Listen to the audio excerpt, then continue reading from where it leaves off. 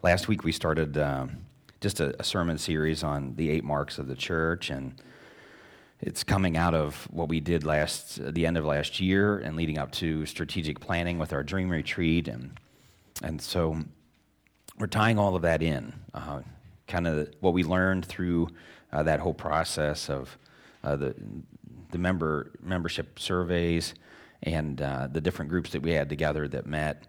And so, as I mentioned last week, we're starting with a myth or an urban legend. You know, I shared the one last week about the person in the back seat of the car, right? And a car behind them flashing their lights and acting all crazy. Well, we want to talk about urban myths that are misguided at best and dangerous at worst. And so this one, in England, 999 is like our 911. And so the 999 phone charging myth is an urban legend which claims that calling the police and fire services, then hanging up, will charge your mobile phone battery. Do you see why that's misguided? Have you ever called the emergency services with your cell phone and watched the battery just like go up to full? No, it's never happened. And it's dangerous because guess what? All those people in the call center, they have to follow up those phone calls. Whether or not you say anything and you hang up, they still have to follow up. So now they're like, well, where is this person? What's going on? So that's why it can be dangerous, because it's like we're wasting the time of the emergency services people and that call center when we're trying to charge our phone. It's a myth. It doesn't work. Go home, plug it into your outlet in the wall, or do it in your car. But plug it into the cigarette lighter in your car. But so calling 911 or 999, if you're in England, is not going to charge your phone. But there are myths, common myths about the church that are misguided at best and dangerous at worst. Last week we talked about one. This week we're going to look at this one. You can believe what you want about Jesus and be a healthy church. That's a myth. We know who Jesus is. We need to confess who he is, as we find in Scripture. And at the conclusion this morning, you're going to hear some misguided and even dangerous beliefs about Jesus as we close the message today. But this myth, if believed, can be dangerous because it can cause people to think that they know Jesus when they really know, quote unquote, another Jesus. That's not really him. We all have these ideas, and like I said, we'll see what they are at the end. Some of them are funny, some of them are sad. Second, it can cause a church to be schizophrenic at best and apostate at worst when it comes to Jesus. It can be schizophrenic in the sense that everybody's believing something different about who Jesus is, and it's not all true. And it can be apostate in the fact that it isn't true, some of these myths about who Jesus is, or who he was, what he came to do. All of those can make us schizophrenic or apostate as a church. And so we know that this myth, that this is a myth because Jesus said a clear mark of a healthy church would be a church filled with people who confess correct things about his nature and character. And so last week, we talked about it, how we're going to look, and it's going to be the same structure and format over these 8 messages, where we're going to look at the Son-confessing church and the teachings of Jesus, the teachings of the early church, and the teachings of the apostles. Then we're going to look at a picture, or I can't think of the word. Metaphor. It just slipped my mind. That's like right here in my notes. Thank you, Mark. We're a great team. I just want you to know that. I appreciate him. So we're going to look at this metaphor, a picture of what this looks like from Revelation, and Sue read that passage for us this morning. And then we're going to apply it to our lives. And so as we think about all of that, would you just bow your heads with me this morning as we just commit this passage, this message to the Lord in prayer. Lord, we come to you today. And Lord, we want to confess the right things about who Jesus is and what he came to do. And I pray, Lord God, you would guide and direct us as we look at your teaching, Jesus, as we look at the teaching of the early church and we look at the teaching of the apostles. And Lord, I pray that it would just sink deep within our hearts and minds. And Lord, thank you for how you've already done that with this body of believers, as we'll see in just a little bit. And so, Lord, we commit ourselves to you today. I pray that you would speak through your servant, that your voice would be heard and not mine. And we just commit it to you for your honor and glory. We ask this in Jesus' name. Amen. So as we think about this mark, the mark is the Son-confessing church, and the Son-confessing church and the teaching of Jesus. We're going to look at John chapter 10, verses 37 to 39. If you have your Bibles, I encourage you to turn there. in these 8 messages, we're going to have you looking through the God's Word quite a bit. So keep your fingers nimble as we do that today.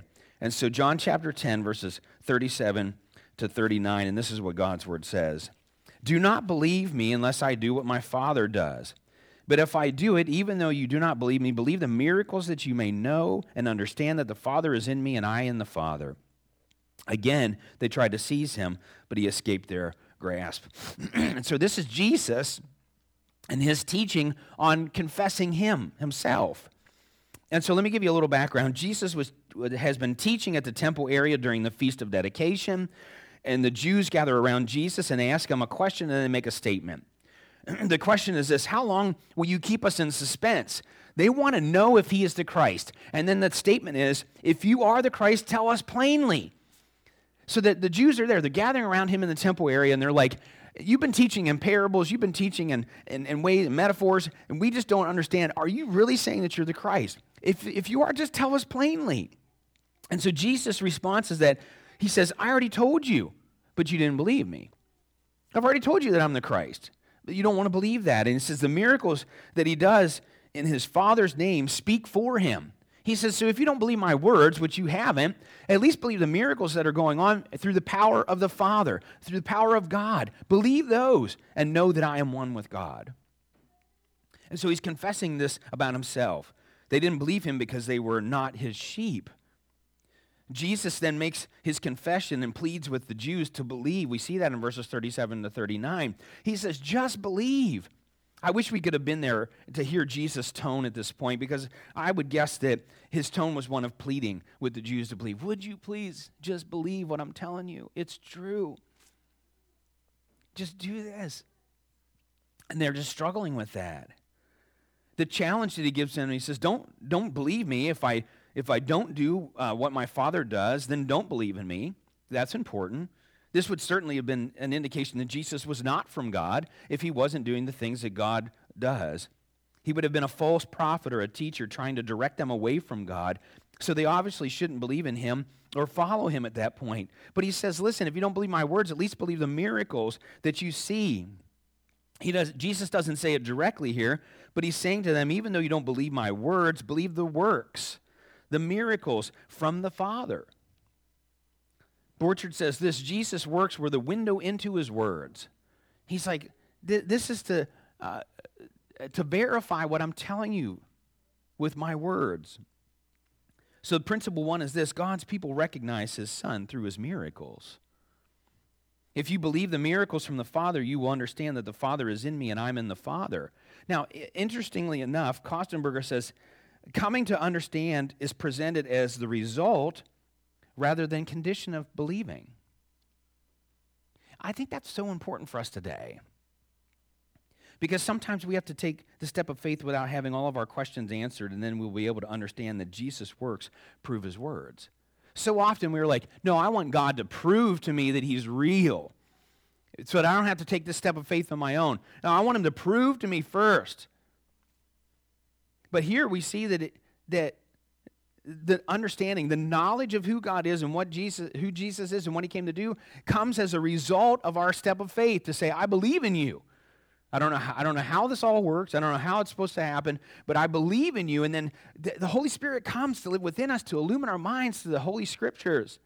We begin to understand, oh, this is what it's all about. That's the growth process that we go through as believers. That's called sanctification. It's becoming more like Christ. We understand because we have the Holy Spirit that lives within us.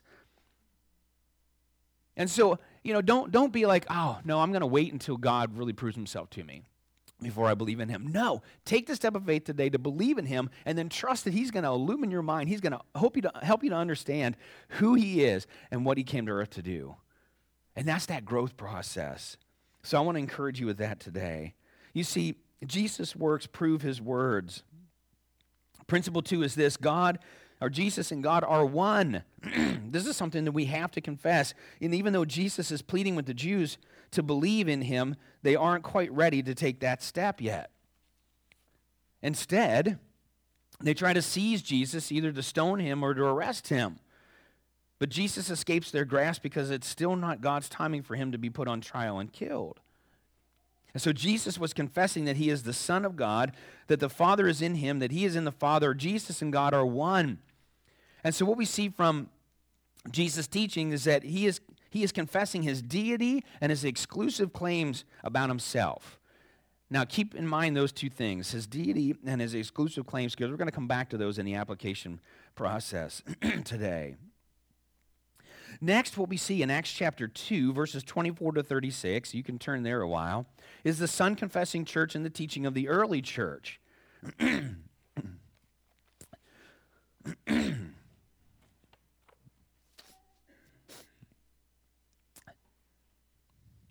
So let me give you a little background, and then we're going to read those verses. We saw last week that Acts chapter 2 retells the events that happened during Pentecost in Jerusalem.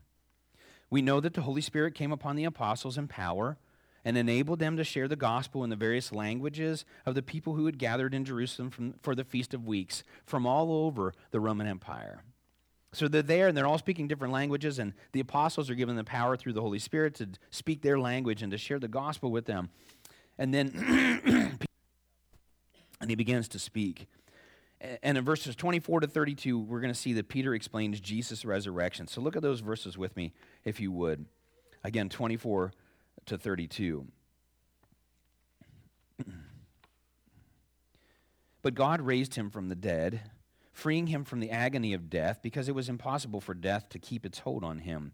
David said about him, I saw the Lord always before me, because he is at my right hand. I will not be shaken. Therefore my heart is glad and my tongue rejoices. My body also will live in hope, because you will not abandon me to the grave, nor will you let your Holy One see decay.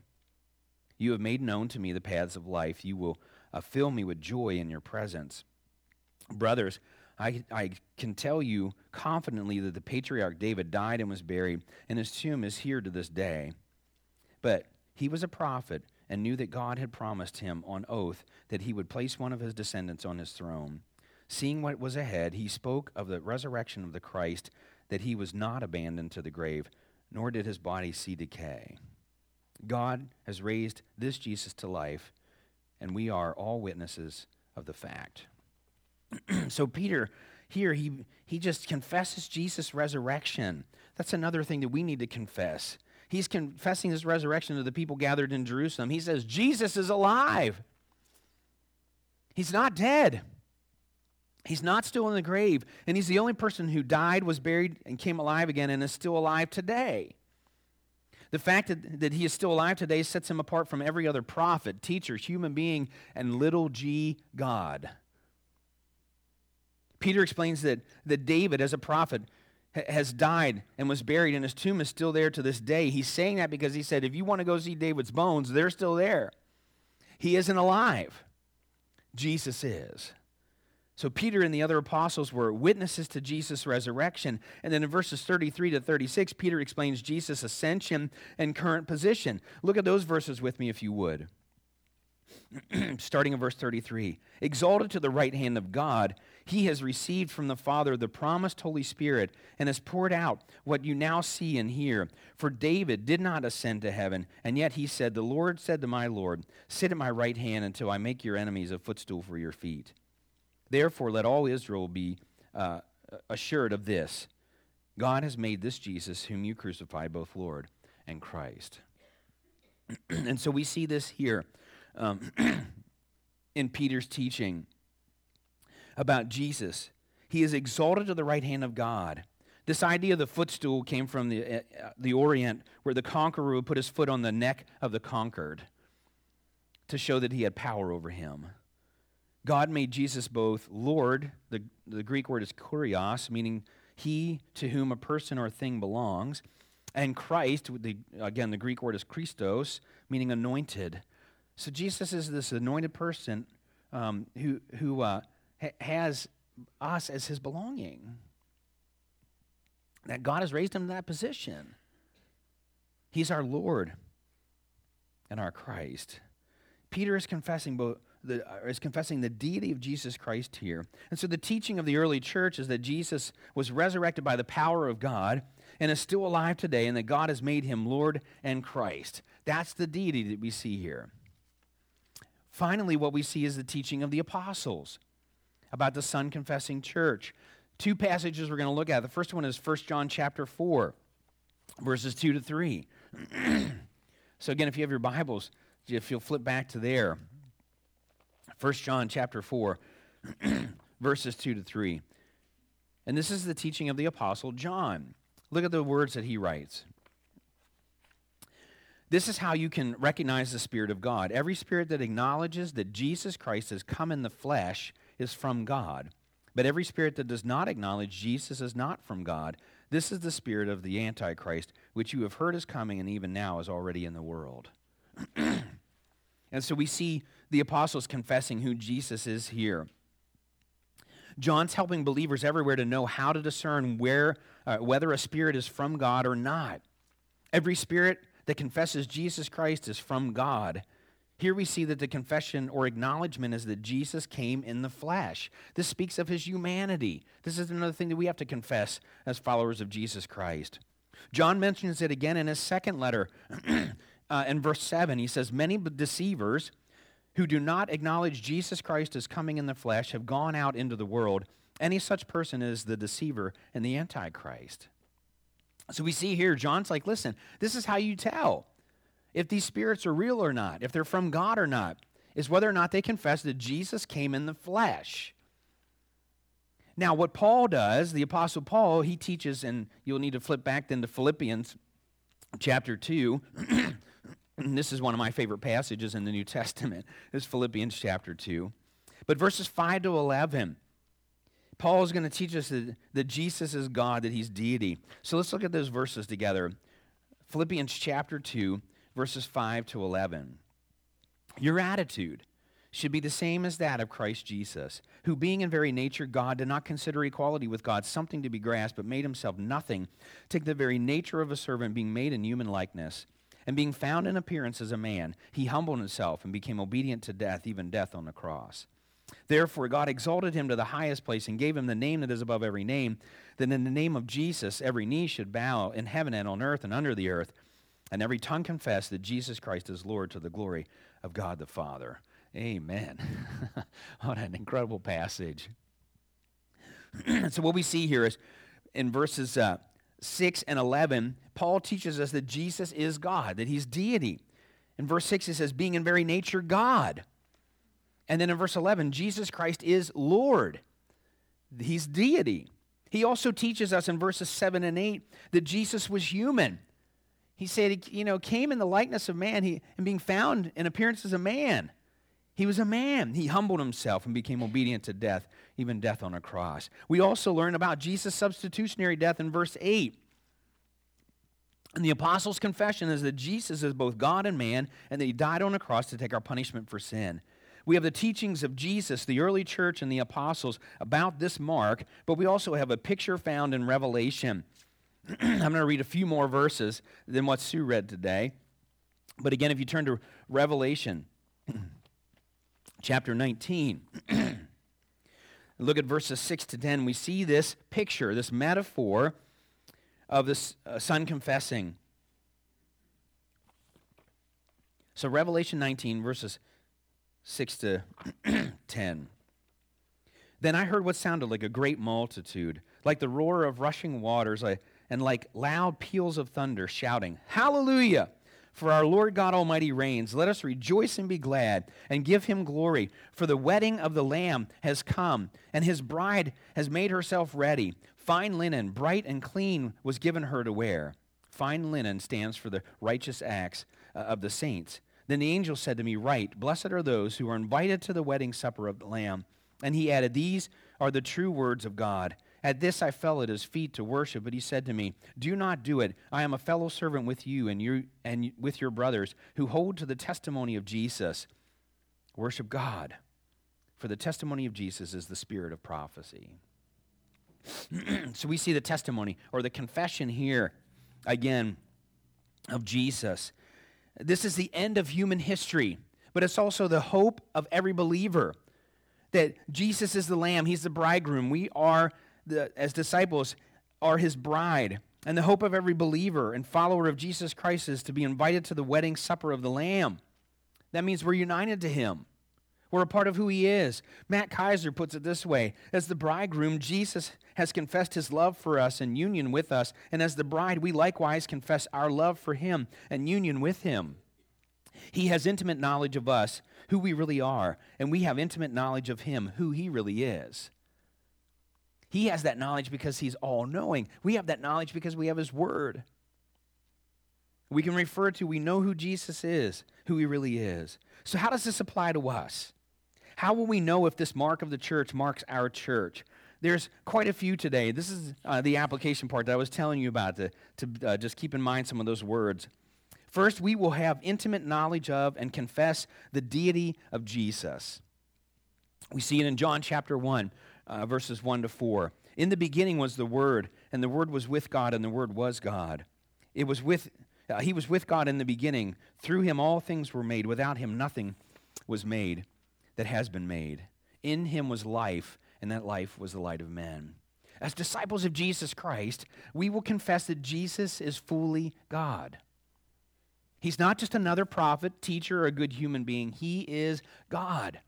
We have to confess that. The second thing is that we will have an intimate knowledge of and confess the humanity of Jesus. John chapter 1, verse 14 says, the Word became flesh. You notice that the word is capitalized. It's talking about Jesus. The Word became flesh and made his dwelling among us. We have seen his glory, the glory of the one and only, who came from the Father, full of grace and truth. And while it may be difficult for our finite human minds to comprehend this, that he's both God and man, Jesus is fully man. He's fully God 100%, he's fully man 100%, and yet he's one person. Paul writes to the Colossian believers in chapter 2, verse 9, for in Christ all the fullness of the deity lives in bodily form. So he's fully God. Luke chapter 24, verse 39, we see his humanity here. Look at my hands and my feet. It is I myself. Touch me and see. A ghost does not have flesh and bones, as you see I have. We see that Jesus is both God and man. 100% both of those in one person. And as human beings, we do not have to understand how Jesus can be fully God and fully man at the same time. We just have to believe. We have to have faith. That's what Scripture tells us. Third, we will have intimate knowledge of and confess the sinless life of Jesus. We see that in Hebrews chapter 4, verse 15. For we do not have a high priest who is unable to sympathize with our weaknesses, but we have one who has been tempted in every way, just as we are, yet was without sin. Then Paul, writing to the Corinthians in 2 Corinthians chapter 5, verse 21, says this, God made him who had no sin to be sin for us, so that in him we might become the righteousness of God. We don't have any righteousness in and of ourselves. It comes only through Jesus Christ and what he did on the cross. He was perfect without sin. He's the only one who could take our punishment on the cross because he was perfect. He'd never given in to sin. He was tempted like we were, but he never gave in. And we are human and fallible. Jesus is God and man and perfect. Number 4, we will have intimate knowledge of and will confess the substitutionary death of Jesus. Peter, writing in 1 Peter chapter 2, verse 24, says this, he himself bore our sins in his body on the tree so that we might die to sins and live for righteousness. By his wounds you have been healed. Hebrews chapter 9, verses 26 to 28 say this, but now he has appeared once for all at the end of the ages to do away with sin by the sacrifice of himself. Just as man is destined to die once and after that to face judgment, so Christ was sacrificed once to take away the sins of many people, and he will appear a second time, not to bear sin, but to bring salvation to those who are waiting for him. Jesus, this is his substitutionary death for us on the cross. The prophet Isaiah, way back, prophesying about Jesus, he says in Isaiah 53:5, but he was pierced for our transgressions, he was crushed for our iniquities. The punishment that brought us peace was upon him, and by his wounds we are healed. Aren't you grateful for that? Jesus' perfect sacrifice brings us life. We're healed. Number 5, we will have intimate knowledge of and confess the resurrection of Jesus. 1 Corinthians chapter 15, verses 3 to 8. I love this passage of Scripture. Paul, writing to the Corinthian believers, says, for what I received I passed on to you as of first importance. that Christ died for our sins according to the Scriptures, that he was buried, that he was raised on the third day according to the Scriptures, and that he appeared to Peter and then to the 12.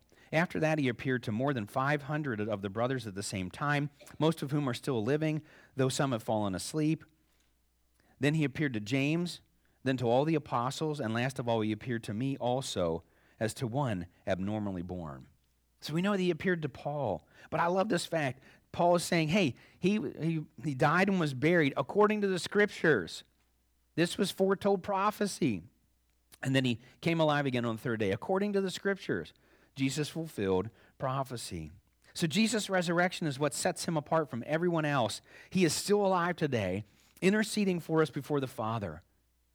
Number 6, we will have intimate knowledge of and confess the exclusive claims of Jesus. As we see in Hebrews 4:15, Jesus answered, John 14:6. I am the way, the truth, and the life. No one comes to the Father except through me. There are those in our culture today that want everyone to believe that there are multiple ways to heaven, and since God is loving, he's going to allow everyone to go to heaven. That's not true. Because of this thing that we must confess, these exclusive claims of Jesus. The old saying is that all roads lead to heaven. That statement's false. I would modify it to say that all roads lead to God. And here's why. Listen to 2 Corinthians 5:10. For we must all appear before the judgment seat of Christ, that each one may receive what is due him for the things done while in the body, whether good or bad. We're all going to stand before God someday. We're not all going to live in heaven. Paul, writing to the Roman believers in chapter 14, verses 10 to 12, tells us this. You then, why do you judge your brother? Or why do you look down on your brother? For we will all stand before God's judgment seat. It is written, as surely as I live, says the Lord, every knee will bow before me, every tongue will confess God. So then each of us will give an account of himself to God. I find that fascinating. The people that have cursed God, spoken against him, are going to recognize him someday. They're going to confess him as God, not as a cuss word, but in full recognition of who he is. Matthew writes in his gospel, chapter 7, verses 21 to 23, not everyone who says to me, Lord, Lord, will enter the kingdom of heaven, but only he who does the will of my Father who is in heaven. Many will say to me on that day, Lord, Lord, did we not prophesy in your name, and in your name drive out demons and perform many miracles? Wow, they were doing all those things, but this is what he says, then I will tell them plainly, I never knew you. Away from me, you evildoers. They didn't have a personal relationship with Jesus. They didn't believe his exclusive claims that he's the way, the truth, and the life. No one comes to the Father except through me. And then later on in Matthew chapter 25, verses 31 to 46, I'm not going to read all that for you today, but it's during the final judgment, all the nations will appear before Jesus, and he will separate the people like a shepherd separates the sheep from the goats. And Jesus is the only way to heaven and the Father, and we have to confess the exclusive claims of Jesus. Our desire as a body of believers, as the leadership of this church, is to have a church filled with people who confess correct things about Jesus' nature and character. Now, here's the exciting thing. From the surveys that we had you do with the Restored Renewal Ministries, 4 of the 5 questions from the Son Confessing Church section of the survey were in the top 10 of the least difficult for us as a church. Now, what that means, and this is encouraging, it means that these are things that we readily believe and embrace as a body of believers. These are the least difficult for us. We're like, yes, we believe these things about Jesus. We are a Son-confessing church. That's great. And we believe that with all of our being. I want to read those questions for you. And the 3 of them were the top 3 that were least difficult for us. And so I'll read them in the order. The people in our church believe that Jesus is the unique Son of God and fully man, and the way, the truth, and the life, no one coming into a relationship with the Father but through him. That was 1 of 10. 2 of 10 was, I hear the name of Jesus consistently in sermons, teaching content, small groups, and interpersonal conversations in our church.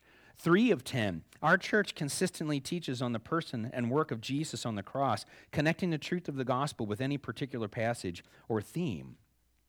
6 of 10, The leaders in our church consistently and publicly point to Jesus as the head and primary leader of our church. And then in the top 12 is all 5 of them. So this is why I'm saying I'm encouraged by this. It is obvious that love for and obedience to Jesus is the reason our church exists. Now, I want to give you an encouragement and a challenge as we apply this to ourselves today. If you believe, and it is a settled fact in your heart and mind, that Jesus is fully God and fully man, that he lived a sinless life and gave his life on the cross for you, that God raised him from the dead and is still alive today, and that he is the only way to heaven and the Father is through a personal relationship with Jesus, then I want to encourage you to continue in that faith. I want to encourage you today, keep that up. That's exactly where we need to be as a Son-confessing church. But these are the truths of Jesus that the world needs to hear as well. We've been called and commissioned to confess these truths where we live, work, learn, and play. And so my challenge then for you is to maybe take this first next step on the back of your communication card today, and that's to commit to confessing the truths about Jesus to my family, friends, fellow students, and coworkers. That's what we've been commissioned and called to do. And we are a Son-confessing church, so let's get to it. Let's not hold back. Let's share with those around us these incredible truths. Now, here's another challenge, though. If you are struggling in your heart and mind about any of these truths that we talked about today, that Jesus is fully God and fully man, that he lived a sinless life and gave his life on the cross for you, that God raised him from the dead and he is still alive today, and that the only way to heaven and the Father is through a personal relationship with Jesus, then I want to challenge you to do a couple of things. If you're struggling with any of those today, if any of those are not settled in your heart and mind as truths that you hold to fast and hard, if you're struggling at any of those, first thing I want you to do is just cry out to God. Pray and seek the Lord's face concerning the truths that you're struggling with. These are important. This is what it means to be a follower of Christ, to confess all of these things without hesitancy. Second, I want you to spend time reading the Gospels, Matthew, Mark, Luke, and John, and ask the Lord to make these truths evident to you through his word. So prayer, reading his word. Finally, I want you to reach out to Pastor Mark or myself or another fellow believer so we can walk alongside you as you pray and read God's word, because accountability is so important. Don't do it alone. So maybe you're ready to take that second next step today, and that's to commit to praying, reading God's word, and reaching out to other believers concerning the truths of who Jesus is and what he came to earth to accomplish. I want that to be a settled fact in your hearts and minds. I want you to be able to say with confidence that you confess every one of those things that we talked about today. Now, as leadership, going from our dream retreat, some of the vision things that we have, the core values, you see them in the front of your bulletin today. It's on the very front page, the 6 core values, but 2 of those I want to highlight today. We are a church that reaches out, spreading God's word, God's glory, and God's promises to those who do not know him. That is what it means to be a Son-confessing church. We're doing those things. We're sharing the gospel with those that we come in contact with, where we live, work, learn, and play. The second one I want to highlight on those core values is our leadership strives to be led more by Jesus, to lead more like Jesus, so we can lead more to Jesus. Again, that's being a Son-confessing church. Under our goals, one of our annual goals for 2022 is to have a 10% increase in the number of people attending Sunday school and or discipleship groups. That's where they're going to hear what we're confessing about who Jesus is and what he came to this earth to do, is through those small groups of people gathering together. And then another annual goal is to have 10% increase in the pursuit of holiness as evidenced through salvations, baptisms, and accountability. Boy, if we are confessing Jesus as all of these things, we're going to see people come to know Jesus Christ. They're going to be pursuing holiness in their lives. They're going to pursue baptism, and we're going to be willing to be held accountable. Now, I told you I was going to share some other Jesus beliefs of who Jesus is. I want to do that as we conclude this morning. This comes from Kevin DeYoung. He says, the greatness of God is most clearly displayed in his Son, and the glory of the gospel is only made evident in his Son. That's why Jesus' questions to his disciples in Matthew chapter 16 is so important. Who do you say that I am?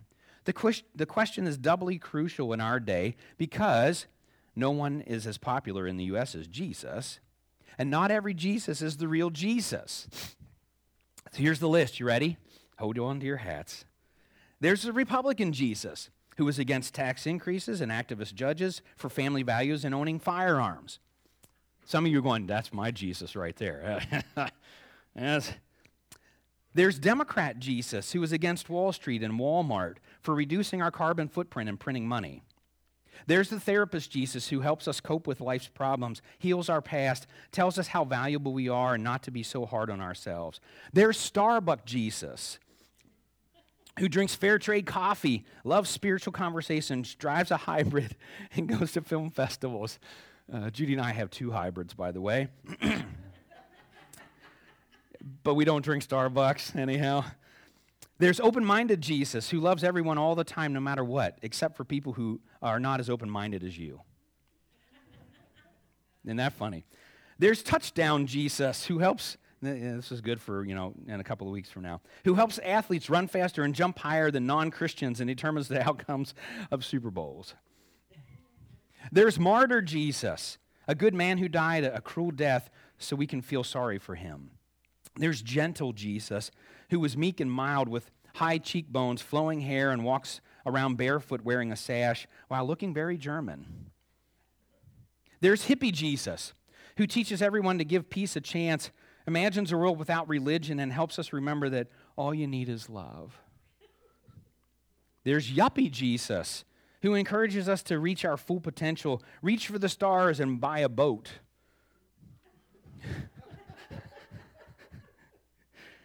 There's spirituality Jesus, who hates religion, churches, pastors, priests, and doctrine, and would rather have people out in nature finding the quote-unquote God within while listening to ambiguously spiritual music. There's platitude Jesus, good for Christmas specials, greeting cards, and bad sermons inspiring people to believe in themselves. There's revolutionary Jesus, who teaches us to rebel against the status quo, stick it to the man, and blame things on the quote-unquote system.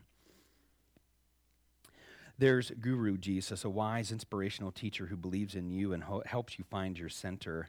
There's boyfriend Jesus, who wraps his arms around you as we sing about his intoxicating love in our secret place. There's good example Jesus, who shows you how to help people change the planet and become a better you. And then there's Jesus Christ, the Son of the living God, not just another prophet, not just another rabbi, not just another wonder worker. He was the one they had been waiting for, the Son of David and Abraham's chosen seed, the one to deliver us from captivity, the goal of the Mosaic law, Yahweh in the flesh, the one who is the one to establish God's reign and rule, the one to heal the sick, give sight to the blind, freedom to the prisoners, and proclaim good news to the poor, the Lamb of God who came to take away the sins of the world. This Jesus was the Creator come to earth and the beginning of a new creation. He embodied the covenant, fulfilled the commandments, and reversed the curse. This Jesus is the Christ that God spoke of to the serpent, the Christ prefigured to Noah in the flood, the Christ promised to Abraham, the Christ prophesied through Balaam before the Moabites, the Christ guaranteed to Moses before he died, the Christ promised to David when he was king, the Christ revealed to Isaiah as a suffering servant, the Christ predicted through the prophets and prepared for through John the Baptist. This Christ is not a reflection of the current mood or the projection of our own desires. He is our Lord and God. He is the Father's Son, Savior of the world, and substitute for our sins, more loving, more holy, and more wonderfully terrifying than we ever thought possible.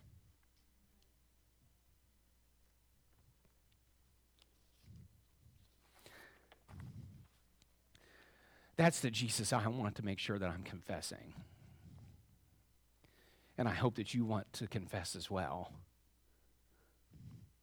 And so, as you let that sink in today, would you just bow your heads with me as the worship team prepares to come to, as Roxy comes, to lead us in the closing song. Lord, I just come to you today.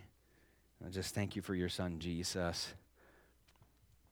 That, Lord, he is God and man. That he has exclusive claims. Lord God, that he is the way, the truth, and the life, that he is resurrected and he's still alive today.